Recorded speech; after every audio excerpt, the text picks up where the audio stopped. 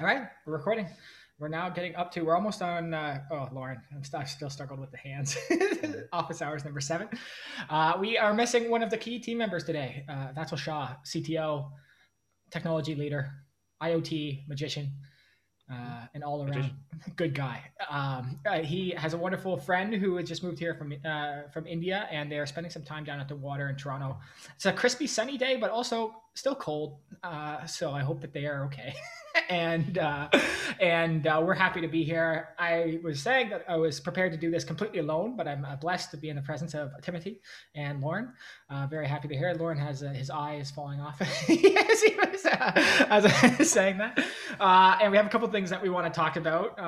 This is, I hope this isn't getting redundant for anyone, but we're going to start with this transcript editor because it's all in our mind right now. We had another delivery of transcripts this week, and there's been some significant improvements that we've been making both internally within the application, but then also for our transcribing team. And then Lauren's having some fun doing some transcripts right now too, as well as some QA and quality assurance. So, Timothy, I know this is top of mind for you. I'll let you kick it off and let me know if you have any thoughts specifically you want to go through. Sure, Tyler. Thank you. It's good to be here. Seventh office hours. Um, so I'm leading the development of this transcript editor through. It's essentially been a in-app editor, such as you would start editing the sentence on your media transcript that is automatically transcribed already for you with our analysis. And it grown out of this and came to be part of our one-stop solution for your media analysis. And as we've started transcribing more and more media, we needed to scale this up. And we found beautiful platforms to rely on and connected with so many people, so many transcribers, professionals in their field. And we're providing them with with access to this small application inside of one of our products, well, inside of Speak AI. But now it had grown out of it, and Vatsal just recently created a new code base, which is not going to say how many code bases we do have, but it's one more, and it's a good honor to have started it. And it's a totally new part of our product now.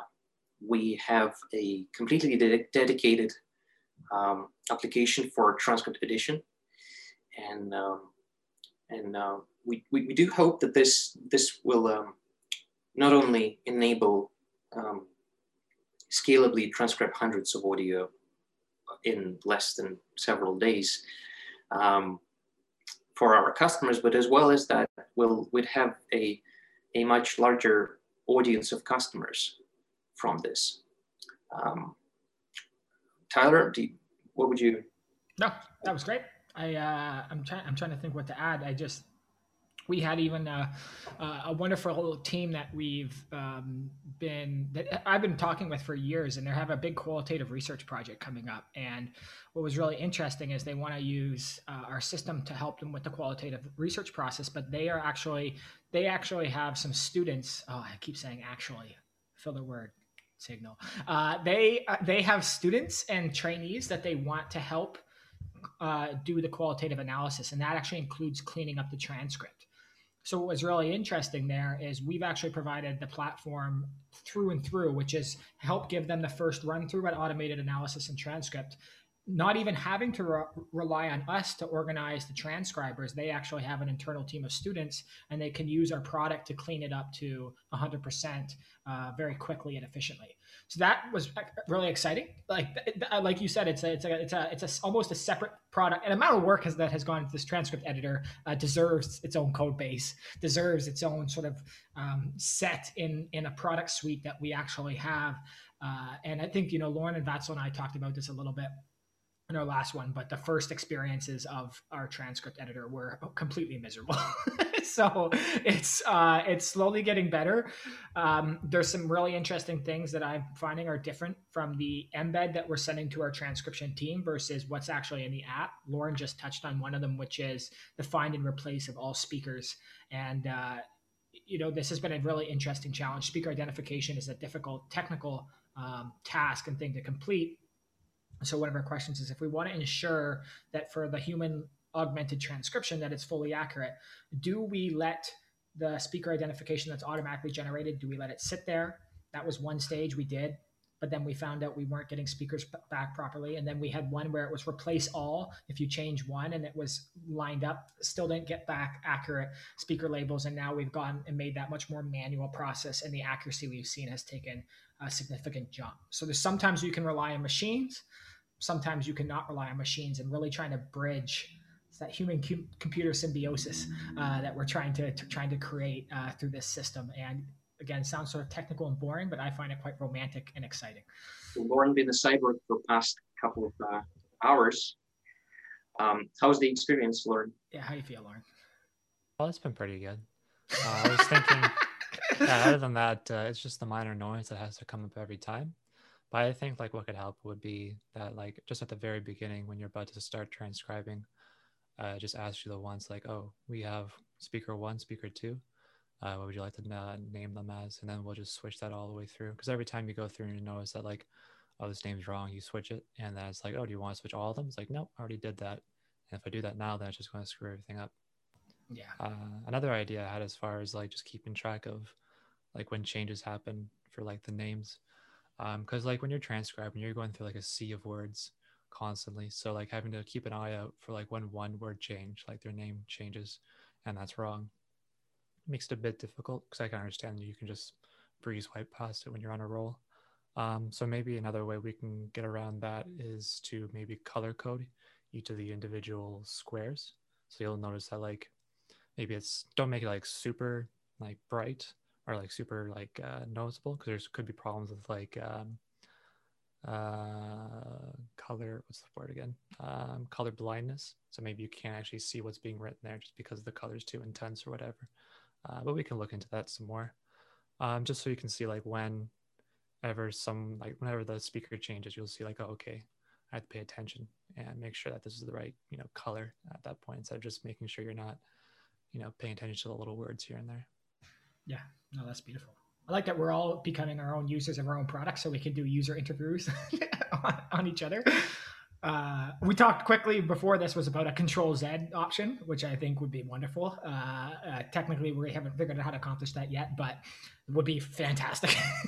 And then the one thing that you're sort of touching on, Lauren, that I'm questioning too is like that there's a term that appears in the transcript that you change once, and you see instances of that same spelling error, or the machine didn't understand it the first time, and there's 25 instances of that. You shouldn't really have to change those manually throughout. So how can you, like, do we color code that? That's like, hey, you've changed this word before, and like a little light highlight of, maybe it's a click and automatically change it. I don't know if a full automatic replace would be too aggressive, but some things there of like, I really love the perspective of our team where it's like rely on the technology and humans, and then automate as much as we can to make it as efficient and powerful for the actual end user. Yep. That's a beautiful thought, and it's a difficult task as well for the technical team. It's the implementation of this we really are thinking about end customers and the ones who will be using the system, and it produces so much impact as well. And I think maybe we'll could touch on, we got some good insight, got some good stuff out of there already. And again, very specific audience who likes hearing about this stuff, but I swear they're out there. They will enjoy this. I'm wondering, Lauren, maybe the second part, which Tim hasn't maybe had as much exposure to, but you and I have also been doing some quality assurance. So I'd love to hear any feedback you have on that process. I said to you one thing yesterday, which really has helped me, is like putting it on two times speed or 1.5 speed, and then just basically listening back. And because our transcribers are doing such a great job, there's minimal error, at least in the ones that are getting completed successfully. And even at 1.5 to 2 times speed, reviewing it's quite, it's quite easy, and then takes a 30-minute down to, if I'm doing math right, 15 minutes or kind of thing. So that, I thought that was a beautiful process. Just one thing that would be nice in it would be, and I don't know how far or if that's possible, but like we have the auto scroll with the gray line over when you listen back in the app, and you can see what line really easily. Sometimes when I was going too fast, I got lost a little bit, so I had to restart at a spot. Just one beautiful part that's different from the in-app versus the actual transcript embedder. When you put your cursor on a line or you start typing, it will stop playing, which is great, especially when you're listening to it two times speed, because you're like, oh, click, stop. It gives you the time to process, and then you can make the necessary change. I like that a lot too. It'd be nice though when you, I don't know. I'm not sure if I can't remember how it exactly works, but after you click on the line to the actual spot that you want to edit, and then you click play, I don't think it plays back directly from where you stopped it originally. I could be wrong though. Maybe I'm just trying to remember something else though, but yeah, it's becoming a blur. You've seen a lot of transcript. I gotta write it down and make sure, but, yeah. No, that's I think there's a lot of room for there's still a lot of room for improvement, but again, I just think of the first experiences and the pain and the suffering that was involved and how much better it is. Like, I actually, if I have a short video or audio clip, I'm very happy to sit there and edit it myself now, because it's so quick, and maybe there's some bias, but it gives me joy to do it. And Lauren, you're like a writer, and you're also do accounting, and so like you like seeing things well done. Like, to me, there's nothing better than when I'm doing some quick QA, not quick, thorough QA, and like I just can go for like 5 minutes without making a change. Like, that makes me so happy. I just feel good. That means we made a system that was good. The transcriber did an awesome job, and we're then delivering a final end product that our customer is going to be very happy with. So quite exciting. Things are weird when you get older, Tim. You get a little older, weird things excite you. I never thought I'd be growing up. Just so excited about things like this. But anything else that we want to add? Transcript, editor, quality assurance, anything else you guys are thinking about that? There's still like a lot of thought to be done about quality assurance, because really the only thing we can do is just, read through it and check and make sure it's good. But yeah, there should probably be some sort of process for that. Like, maybe there should be more. I'm still on the idea of the whole check mark idea, and that gives you a percentage of how confident you are that it's 100%. Yeah. And the other part is the scale of it. Like I've said too, and one of these topics that we might talk about a little bit later, if we have time, we've spent a good 20 minutes on this, which is great, is like, one of my fears is actually like, say this salesperson is successful, and they onboard an organization, and that organization has 400 hours per month that they need human transcribe. That's a lot. Lauren, you don't have 400 hours in a week, so it's like you and I cannot do that QA. So really scaling up our quality assurance mechanism is important, especially if an organization is putting the trust in us to switch from a previous transcriber or something that they had used over to us, and then making sure that we're actually delivering high quality. Like, that's a big responsibility that we're taking on, and we're going to need to figure out how to do that at a large scale, both from a transcriber perspective and then from a quality assurance perspective. I don't have enough time for all of that, so we'll have to hire some more people. Oh, we've got a late joiner. Looks like the man himself. I don't know. I saw him grabbing the charger. I didn't know he was planning on joining, but that's great. Yes. So Lauren, Vatsal, you made it. You came running back from the water. Look at him. I made it. Yes. And also I missed that chance. Like, okay, I have to make it somehow. Oh, so I just went from the Harbourfront directly. You didn't run. Now you'll be sweating. How was the Harbourfront? It was awesome. It's always nice to see near to the water. It's something is there, so it's always feels good after going there. So. Is your friend here still? Is he gone? Yeah. Okay. Okay. So we were pretty deep on a conversation because it was sort of top of mind, transcript editor, transcript delivery, quality assurance. I was saying, I know we've had a couple of discussions in a very specific audience who likes these topics, but we talked about some of more of the technical changes that we've made. I don't know if there's too much more we want to add, or if there's just any thoughts that you have, after this week or as we move forward. One of the things that I said just last was what happens if, for example, our sales representative is really successful, brings on an organization who has 200, 400 hours a month that they want transcribed? What happens then? So I don't know if you have any thoughts, but I'll let you bring any insights in. Mm-hmm. Oh, that's okay. That's a very good point to point at the question.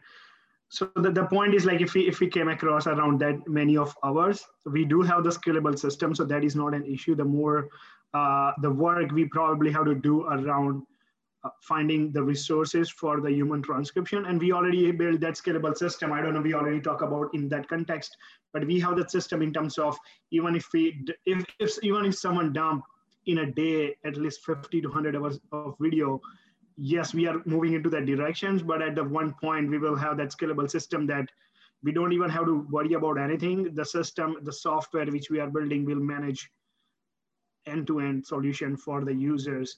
And even if the users have, I think we already have it in our system, but even if users have any feedback that I think so, here are the places where I think I need some more correction, or the speaker management is a little off at this 10%. So we send back to the transcriber update, and we will receive back.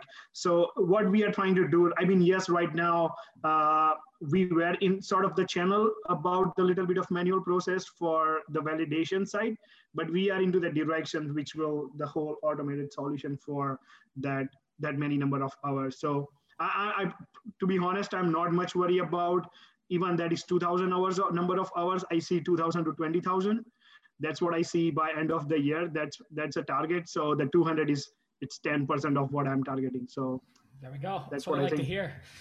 I look forward to that, and I will feel relief. We won't spend too much more time on this, but just that experience. And we talked about this with Lauren, you and I, but just the first time we ever did it, the first time we ever tried to transcribe something to now, and there's a lot less suffering going on. So I'm very happy about that.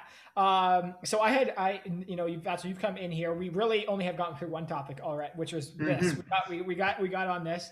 There's a couple things that I had on a list. I don't know if you saw, which was I've added a couple. You know what? I'm just going to jump into this to see what you guys think, because this one is exciting to me and is to me blown my mind in terms of 1 sec. I got a switch to make before I'm doing two things at once. I shouldn't do this. Is custom categories. So this is something that am I sharing the right screen? I hope so. The other one I'm reading Reddit. So, okay, good. So this is, this looks like probably way too much data for anyone who's looking at this screen, but this is one of the things that has been most exciting for myself, but for our whole team. And then also for some of our end users who are really trying to do deeper analysis. Of course there's the transcription part, which we've talked about, but we have text, audio, and video. And there also is a wonderful ability to extract almost anything that you want out of this media, anything that's language driven. So what we've been trying to do for a long time has been build in these custom categories that show that give our users the ability to really surface the things that are valuable to them. And so this week, with a bunch of research, I only wanted to take about 20 minutes into it, but we had some of these pre-built categories. Just a quick look was like the emotions. And then what words are connected to emotion that when said, when spoken, or when written and actually put in text should be grabbed and then displayed back to the user. And really built out some wonderful categories here. And then in the end, when you look in the insights panel, you can actually start to see. So hate was said in this moment. There we go. So hate, that was from the last week. And really, depending on what industry you're in, what you're trying to accomplish, you can actually build in your own custom categories. But one of the things that we're also working on, and Vatsal's doing a good job at doing this quickly, is taking the custom categories that we've built, building a global set of them, and then helping deploy to users very quickly so that they don't need to build out custom categories that are already high quality. So Yes. I'll stop there for a second and see if you guys have anything to add to this. Very exciting from my perspective. Tyler put a tons of hours finding this category. I see the excitement sitting next to him is like, as soon as he find some categories, is like unique categories he never seen, is like, yes, I found this new segment of the custom categories. That makes me excited. And like the beautiful part with our system is like we can deploy across the system within a minutes right now. It is still the backend process, but we are also in the same direction. It's like, oh, you want to dump this XYZ category, just select and you can dump into your account. And just on the custom category connected point is like, oh, what if I already analyze hundreds of media file and I want to put a new category called X, which has like 50 words. So should I go in each video or audio or text and click on the reanalyze? So no. So I mean, what we are also working, we have in our pipeline is like reanalyze all your media from your whatever the audio, video, and text, and that can be done within a half an hour. Depends on obviously the length of number of media, but I think so that is the two connected points what I see with that. Tim, Lauren, anything you're thinking? Yeah, those custom categories. So does that only appear on your own account then, or is that like updated throughout like every account? Those right now are in the Success account. So Success is sort of the main harbinger. I hope that's right. Yeah, of all the most up-to-date version. And then, for example, a new customer comes in and they say they want emotions and filler words. All we have to do is, like Vatsal said, backend, but click and it drops into their account. By default, it's not in there, but there might be I think to me, the stage that we get to is when you log in, you can just hit a check boxes of what categories you want to import, and it will automatically be there. Sort of the same story, yes. This is something that we're doing on very manually. Tyler is actually looking through websites and reads Reddit whole day just for that. And but this manual process results in having these categories, such as emotional ones, as well as more technical, such as actionable items. But it's interesting because the emotions are very much very unique to every and each person. And understanding what are, at least in English language, we do consider to be indicative of one emotion rather than the other is already quite of a breakthrough in terms of understanding of our users and just reflecting it back in the insights page on media. And I'm quite excited about this as well as the opportunity to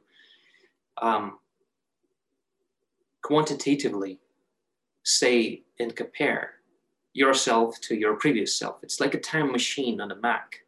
You're looking back through a file system, how it changed. But if you can imagine having a morning reflection, recording it with our audio video recorder every morning or evening, and going and having those regular updates on yourself, or your life, your profession, your career, your just tasks at hand, or whatever that you're doing in your area of expertise.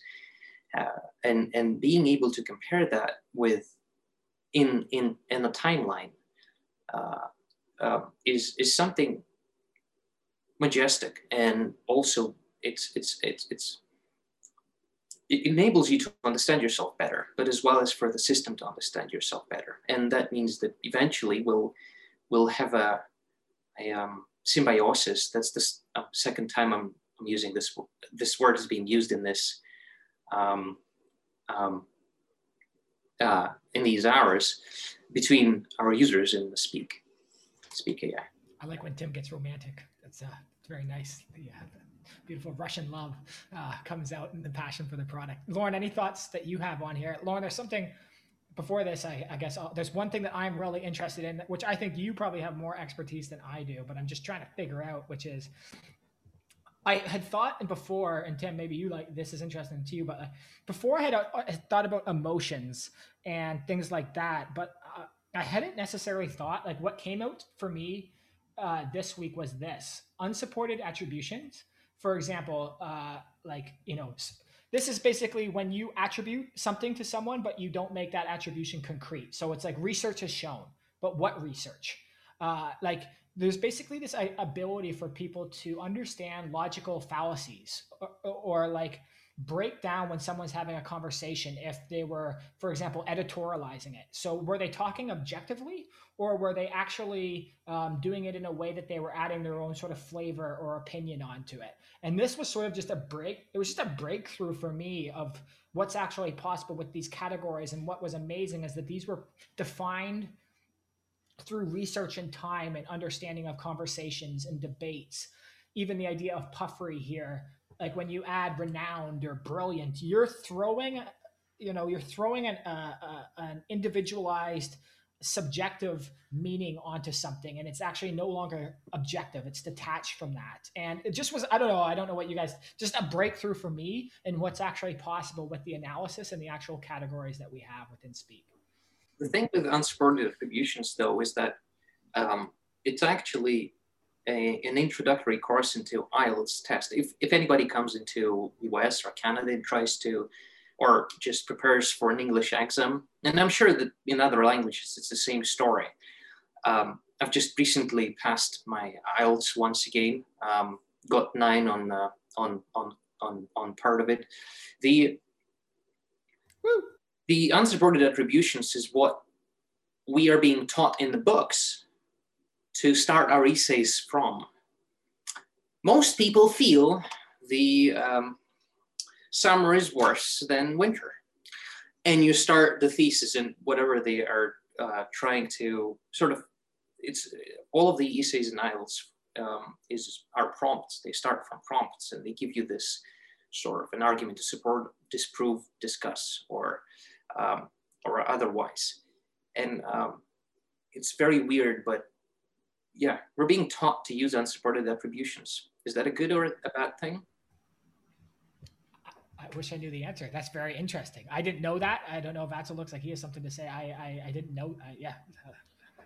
That's a very good, interesting lens to look at. And when I see the unsupported, the intents and entities, the first thing come to my mind is at the lens of the enterprise users. So for the enterprise users who is doing more research, that can be more interesting because that is they are doing for some end results. They are expecting some end result at the end. That can be the research, that can be the small project. So that makes me exciting about looking at the angle of enterprise user. Because what happened, for example, you are doing interview, Tyler, let's say Lauren doing interview and team is doing interview under the same organization. But when you go to these different people into the different field, how does that come up at the end? How does that look like? If you are going to conclude as enterprise that number 1, number 2, and number 3 user research says that, but what is that? Is like more scientists says blah, blah, blah, but it's like, what is that conclusion look like? And how many users says that I know this or I know that, or someone says that, but like who is that person is? So it's like, are they pointing to the same person under that hood of the research, or is that the different person every time? So that is maybe interesting. And to create a connections with the people and the brands, it's like, are they talking about the same people or brands in the same user interview when they says that many brands do this or do that? It's like, are they talking about the same brands? So that if I see at that angle, that is very interesting and very questionable, and a lot of things can be explored out of that research. We have an application for this too. We were thinking about the entity linking part, the SEO that Speak AI can provide as just optimization of this, of indexing of the articles that you publish and push through Speak AI pipeline. The ability to say that, is it referenced? To ask, is it referenced? The ability to monitor for these claims and cornerstone cases in language and just make suggestions upon the improvement of your content is something.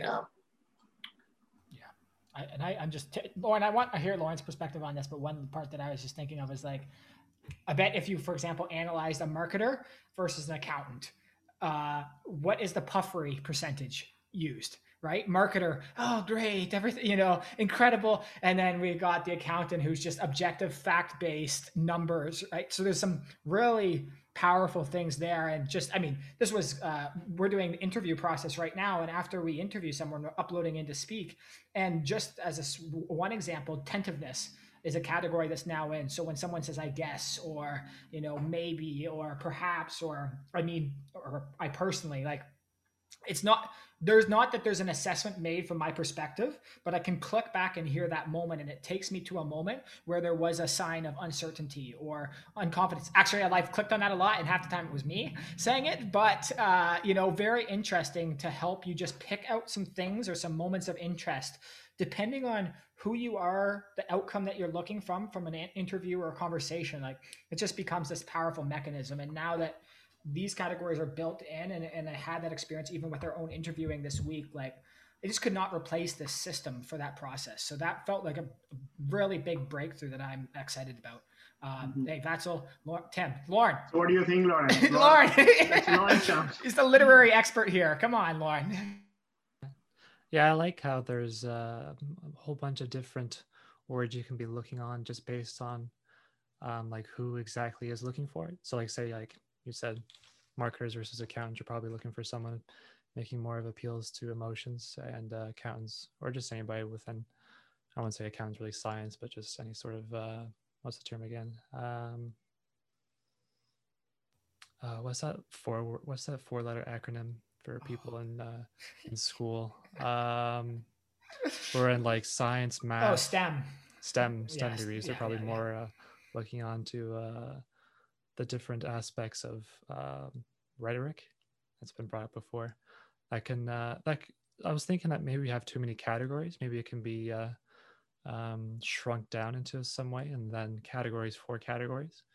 So like there's those appeals to logic. So there's logos, ethos, and pathos. So when they're saying like, oh, scientists say, oh, studies show, this is kind of like an appeal to logos. This is an appeal to someone's idea of logic. And then there's pathos. I kind of get confused between pathos and ethos. I think pathos is an appeal to emotion.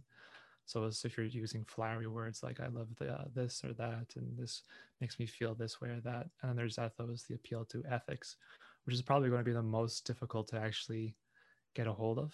I can't think of any words that is an appeal to ethics. Maybe it's more like at that point it's becoming more into like clauses, which comes up to that whole one grant we're thinking of applying to for the government, where they're looking more to extract whole clauses as opposed to just words. But yeah, I'm curious to see like who we're working with and what of these categories they're actually most interested in, because I'm assuming that just like for people qualitative analysis, probably like therapists and whatnot, they're mostly concerned with like emotions and stuff like that. Yeah. I don't know who would even care about ethos. Who would care about categories of ethics and thinking what is right and what is wrong. We'll find them. Yeah, like politicians, they'd probably be the most interested in swaying someone based on ethics. No, I think so too. And the one experience that I had this week was an organization who's doing mental health research, and they're actually trying to help. The way that they basically said it, which was amazing, was that they're looking for epiphanies that users are having. So how do you find epiphanies within media, large, like 15 hours of audio or video? How do you find an epiphany? And what an amazing question, right? Like that. So through some of the categories that we've built, there's that possibility. But Vatzel, in the last 2 weeks, you added the sound waves. And so you can be a big spike. You see a big spike in the sound wave. And typically that has almost always been laughter, or at the counter, which is the sadder version, which is like anger or someone yelling, those spikes. So all of a sudden there are a visual representation of epiphanies, or more likely to find epiphany, and then categorical records or instances as well too. And then one last part, Lauren, is what you've said about, I completely agree on the subcategorization and category level. Right now we don't have a hierarchy. Like all those emotions are just equal in that, but there should be an emotion sort of main category within the subcategories of different emotions within it. Get to a point where we're going to have way too many categories, and it's just kind of information overload. We don't really know what we're looking for. Yes, it's a lot to look at like this already. And even now the bar, like the insights panel in our specific account, because we have so many categories, is like longer than the actual transcript. So one of the things that we're now getting asked is, how can you order So the one company was saying, we value these categories over other categories. So we want these to display first in the insights panel. And then additionally, can we just filter, for example, with the checkbox, the emotion category and all the emotion subcategories? And now you're only displaying that in the insights panel. So it does become a filtering mechanism that's needed to display only the information that actually matters. But that's the thing. The part where you're building the relationships between categories and categories themselves can be prioritized over the others. That's the part where it's the part of patterning between these, and the patterns is what defines the concepts in which particular groups of words are present meaning that, for example, logos, pathos, ethos. This is a pattern, and you can fit in different groups of words. For example, critical, analytical, and conversational thinking from James Pennebaker is so also a pattern, and you can fit almost same words, more or less, but slightly different groups of those words into it, and get good results. And it's a very natural process that humans had evolved to do, to have multiple meanings for every each point of reference.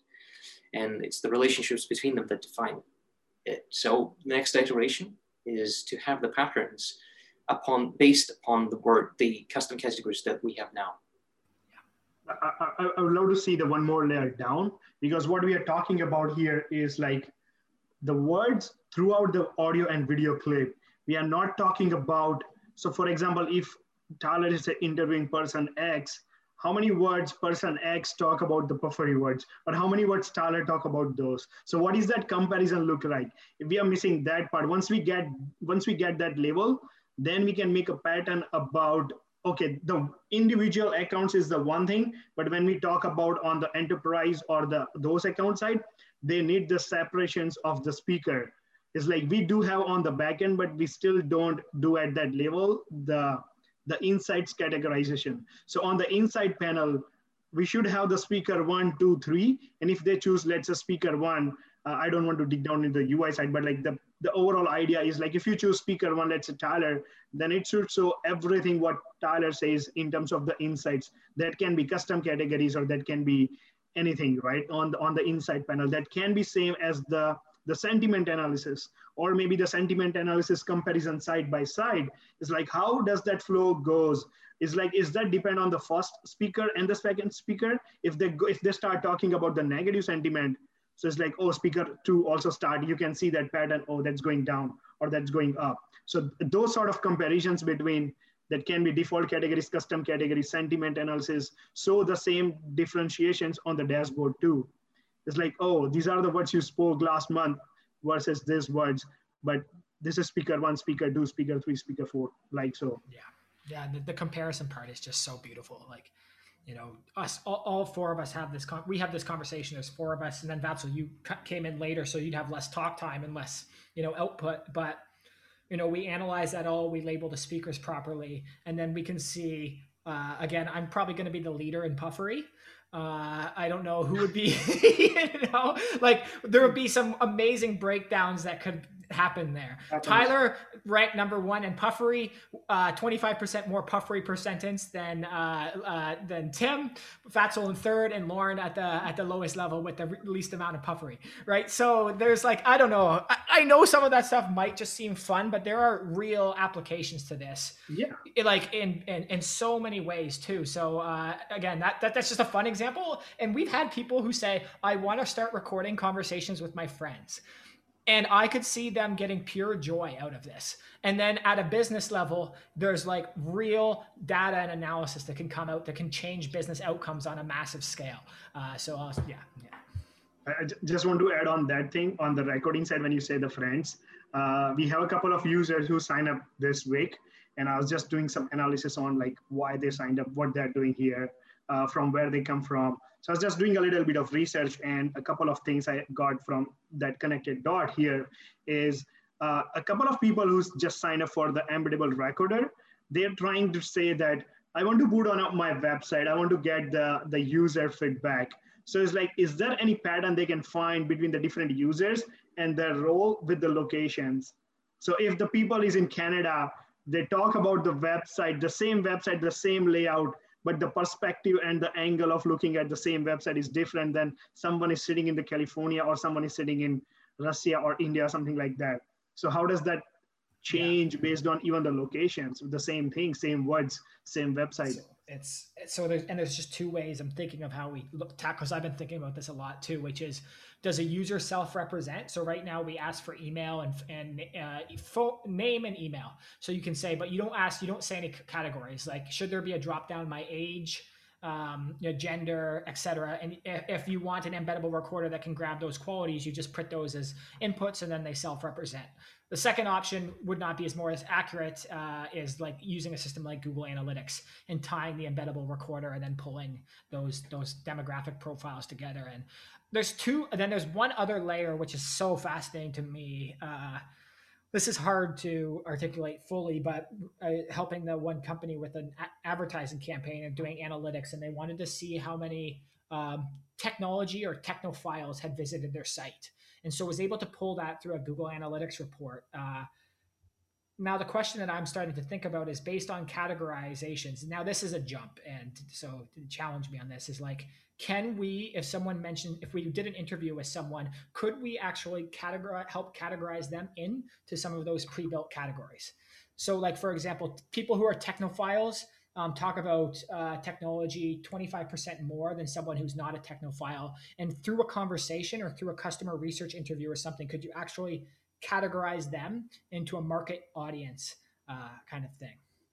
That's raw. So I don't have any thoughts on that. That is more, I think, so directions towards finding the user segment. If I'm correct, it's like finding the user segment. Where does that user particularly fit? Is that the product? Like I'll just say like Google Analytics or LinkedIn, for example, you have a list of 100 industries or skill sets or affinities or interests that they have. So say Google Analytics and LinkedIn, and then say you're a company and you do 100 interviews with 100 different people. Could you then use those interviews to partition them into those categories almost automatically, based off analysis of what was said in it? So we just did 100 interviews, 25%. They use a lot of puffery and they're X, so they fit into the marketing category, whereas X fits into technology. I haven't thought. Isn't it like when those companies do the interview, then they already know that what is their role? So for example, if you are doing with the interview with the Lauren, so we know that is going to be much more about the real numbers, the real story, or the financial side. So isn't it like, because they already know that? Yeah, maybe. So it's like, yeah, no, and that's why I'm just thinking of that as I pulled that report for them and saw all these categories and how valuable it was to this company of them trying to take audiences that they didn't know. So this is, like you said, in a lot of customer research and stuff, they have actually personally recruited people who fit categories, so they already have those insights. But sometimes there's insights coming back where they don't have those categories. So say you had the embeddable recorder, you didn't have any things picked on for demographics or interest or anything like that.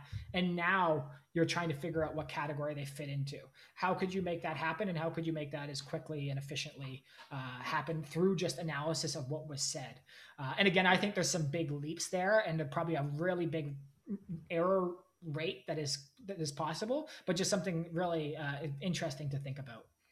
I'll shut up for that now. I'll come back with more. You see me in 3 weeks. I'll come back on this in office hours number 10. I'll have that thought, that board out. Tim, Lauren, any thoughts on that? I know we've been going here for a bit. This has been one of my favorite conversations we've had yet. So I've been enjoying this a lot. Anything you think on those 2 points or anything, Tim, Lauren? No. Okay. All right. We'll get one more thing because I'm deep into this, and then we can end this. And I'm sorry, this has some ego part for me, and it's also like you guys hear me talk about this too. No. It's nothing bad. It's just this video that I recorded, which I don't need to do the whole thing. Hi. So I was using angry, sad. Right. This is one. So just as some context, this is the live present mode in Speak. And this was an MVP that Fatso and I put together over a weekend about a year ago.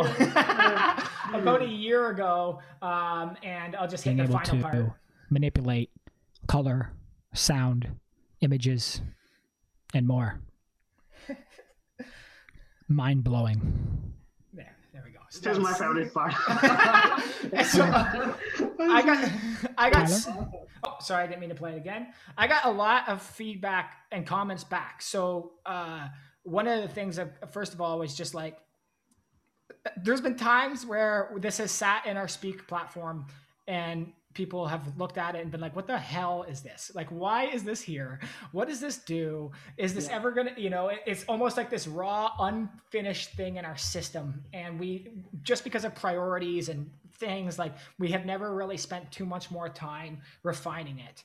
But to me, it is one of the actual more powerful opportunities that we have with the foundation that we've laid at Speak. And I think is something that not only can be this powerful content creator tool to create in real time original content with almost no friction, but it also becomes this self-reflection mechanism that can actually help you understand yourself better and heal. And so I just want to take a minute to sit on this. First of all, any thoughts by anyone here on this? Let me know. I would love to take an opportunity here. I just want to go a little bit back a year at only. And it's like, it looks pretty awesome now, but there are like many technical challenges to fit the real-time transcription with the images that is also fit with the colors. You also can play the video clips. It's all in one solution to do the content creations or some creativity here. But I would love to connect the point with what we have now is the in-app recorder. And what we can have probably in a couple of months is the link between the embeddable recorder and the present mode. So even if you are doing the present mode, you can put the whole video clip of your whole presentation back to the Speak, and you can use in many ways. The whole output channel is already there. And the second point is with the real-time transcription plus the present mode is just the mind-blowing. That's mind-blowing gift.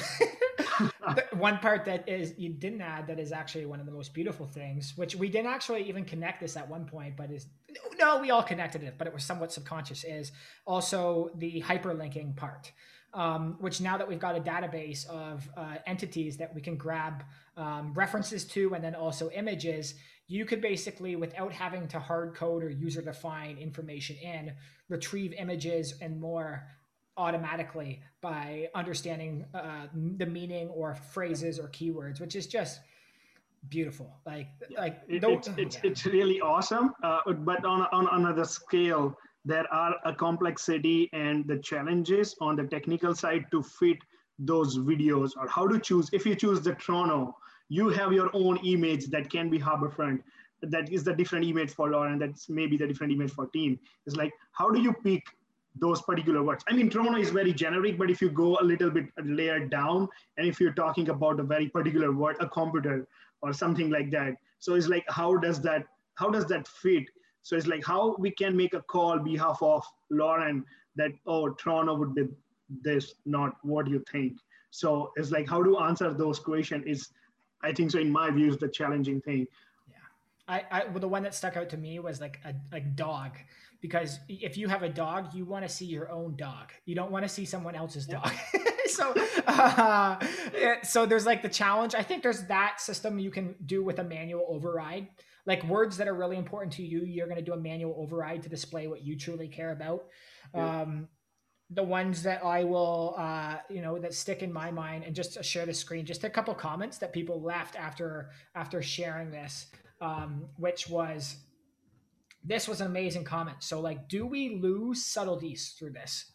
What an amazing question this is, right? So because I posted this and I said happy, and it flicks automatically just to yellow, she's basically saying, are we losing subtleties of human emotion or of the human experience? Like, what a powerful question that she actually asked. And just something that I wanted to address quickly, which, I think this is important as we talk about, Lauren, you're talking about like the ethics, of technology. Like, this is something actually a big responsibility I actually see here. And just simply a quick thing is like, happy, it switches to yellow very quickly. But depending on the velocity of happiness that was analyzed or understood, there should be a difference in how much yellow was displayed or how quickly the yellow actually appears on the screen. Does it gradually fade in or does it come in at a high velocity depending on what you said? Yeah, that's just one thought that I have. And I don't know if you have anything to add to this. Yeah, it seems like these changes can only really be brought about from like one word actions, really. Is there any way that the screen could change based on whole, again, clauses, whole sentences, whole ideas instead of just, one word? Like that's kind of the idea with the whole speak too, is that we're just extracting like one word tidbits and then throwing that into the analytics there. Is there any way that we can go a bit farther and get together a whole string of words, and then there's different meanings based on the different collection of words? Like one word has one meaning, but then you put two words together, it has a different meaning. You have a whole sentence together, it holds a whole different type of meaning there. So you can look at Tim and Vats and I. We're all just meaning, ready to jump. Meaning making the same. Yeah. He wants to add something. Timothy. Well, that's the part. I mean, customization. We need to understand the user first. We need to sort of It's the part where your speak becomes part of your life. Like it needs to know your dog by the name and by the photo, by its face, by the paw. Like you leave a fingerprint of everything that matters to you, your friends, your people, and it is a social network is just like that. You leave your fingerprint, but we're aiming at, as we've said, to sort of create relationships of what you see in this creative process, because that's what Speak is really attempting to accomplish here is to, with the presentation mode, is to enable the creativity, but online as you go. You can leverage your own speech and create what you are thinking about. And we actually should connect the in-app recorder and present mode together eventually. Yeah. But the idea where you're mentioning things like your dog, like Tyler, that's Lauren, and you're mentioning the things you're working upon as well. I'm working on this task, on that task. I'm going this place. I'm going to hike there. I'm going to ski here. It's all of these different types of entities that we enable our users to surface through our named entity recognition and the insights panel on the text editor or the media. All of this eventually, right now it's quite objective and we're gathering it from an objective source. I think it's okay to say that it's okay to say that we're using Wikipedia as the data source to compare against. But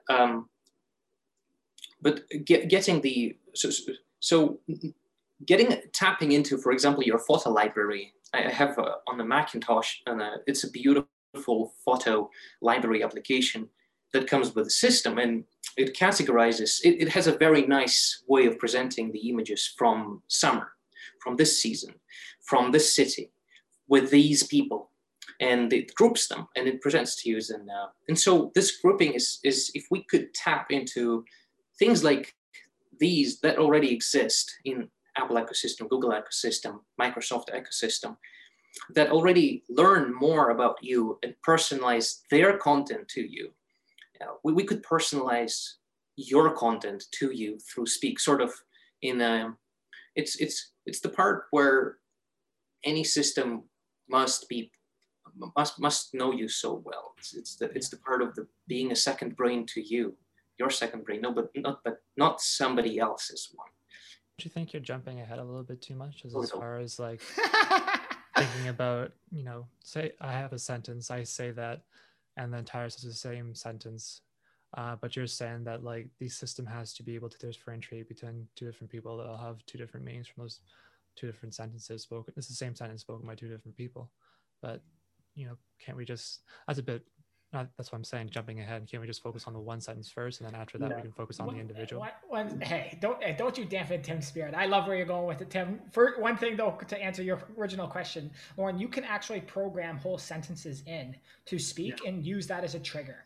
The problem is if you vary from that sentence, the system is not intelligently and Vatzel talks more about this with like Alexa and intents basically. Like you program a sentence, it's almost hard programmed in. So any deviation from that sentence, and you will not get the result that you're looking for. The next level that we need to get to is the intelligent intent system that allows us to say this was the same meaning and then display the actual image there. And just add, Tim, actually, I know that you went a little into the future there, but I actually think that's genius because, if you look at Google, how they're analyzing the photo library, they have words, you type in the words, one word shows all the images that represent that word. So if you have a picture of a mushroom in a picture, if you type in mushroom, it shows all the pictures of mushrooms. It could tap into your library and show your favorite mushroom, right? So I actually think that's beautiful. I agree. It's a little out there in a bit, but I love it. So I will.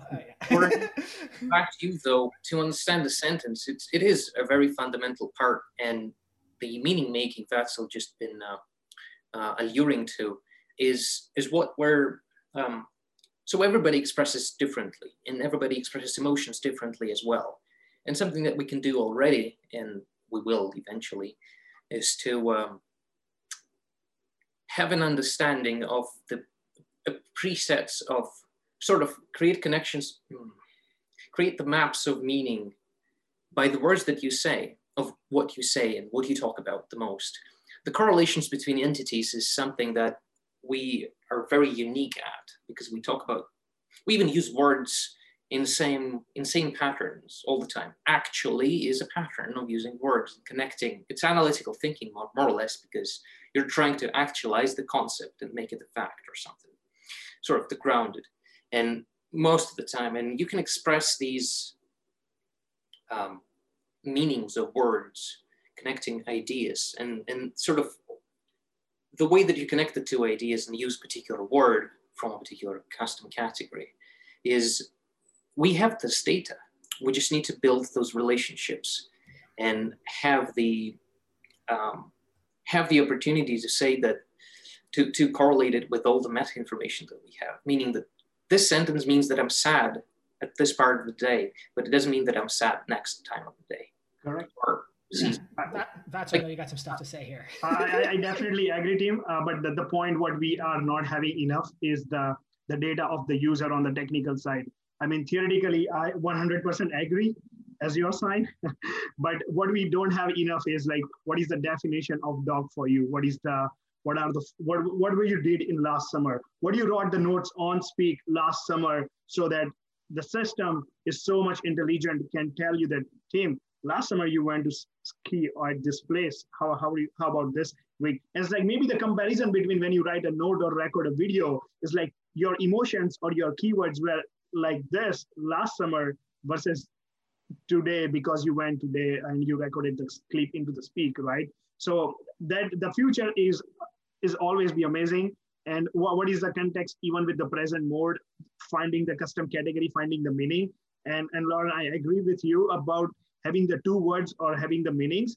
That's sort of the meaning making machine we are working on with, even with the custom categories, and even finding the entity between your notes and media. But what we don't have enough is the data about you, or data about the user.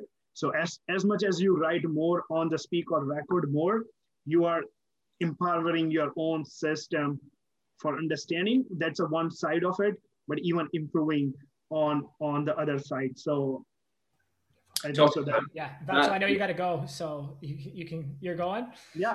Okay. How are we doing here with the we're almost done. I have one other point that I think is really important here. It sounds like Timothy has something to say as well. Two things that I'm thinking that is also not happening. That present mode, that video that I shared looked magical, but if you see, I was taking very slow pauses between the words that I was saying. And the reason is because we're not looking within a sentence to grab a keyword out. You actually need to hit it right at the right time. I need to say Tyler and then make a pause and then say happy. No, don't do that to me. Okay, that's all right. Go ahead. There are two ways right now in existing system. Even if you speak, my name is Tyler, the system is right now intelligent enough to understand that you said Tyler in the sentence. If you say the complex and if you're too quick, that might miss in the sentence. But if you're like, hey, this is Tyler, blah, blah, blah. So the system is right now not that intelligent, but 50%, 70% probability that it will pick from the sentence right now. But if you're going too fast, as we normally speak, as I do, yeah, that is a little tricky. Yeah, and then just the last part that I was fascinated by, I'm done now, I swear, is so if someone says I'm happy, no, someone says I'm sad. Someone says I'm sad. What do you display? Do you display blue to represent their mood, or do you display yellow to cheer them up?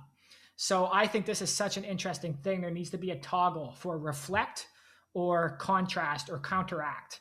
And I just think what an amazing technical concept, but I don't know, it's such a beautiful thing to think about. So that's my last point, and that actually came up in one of the responses from people too.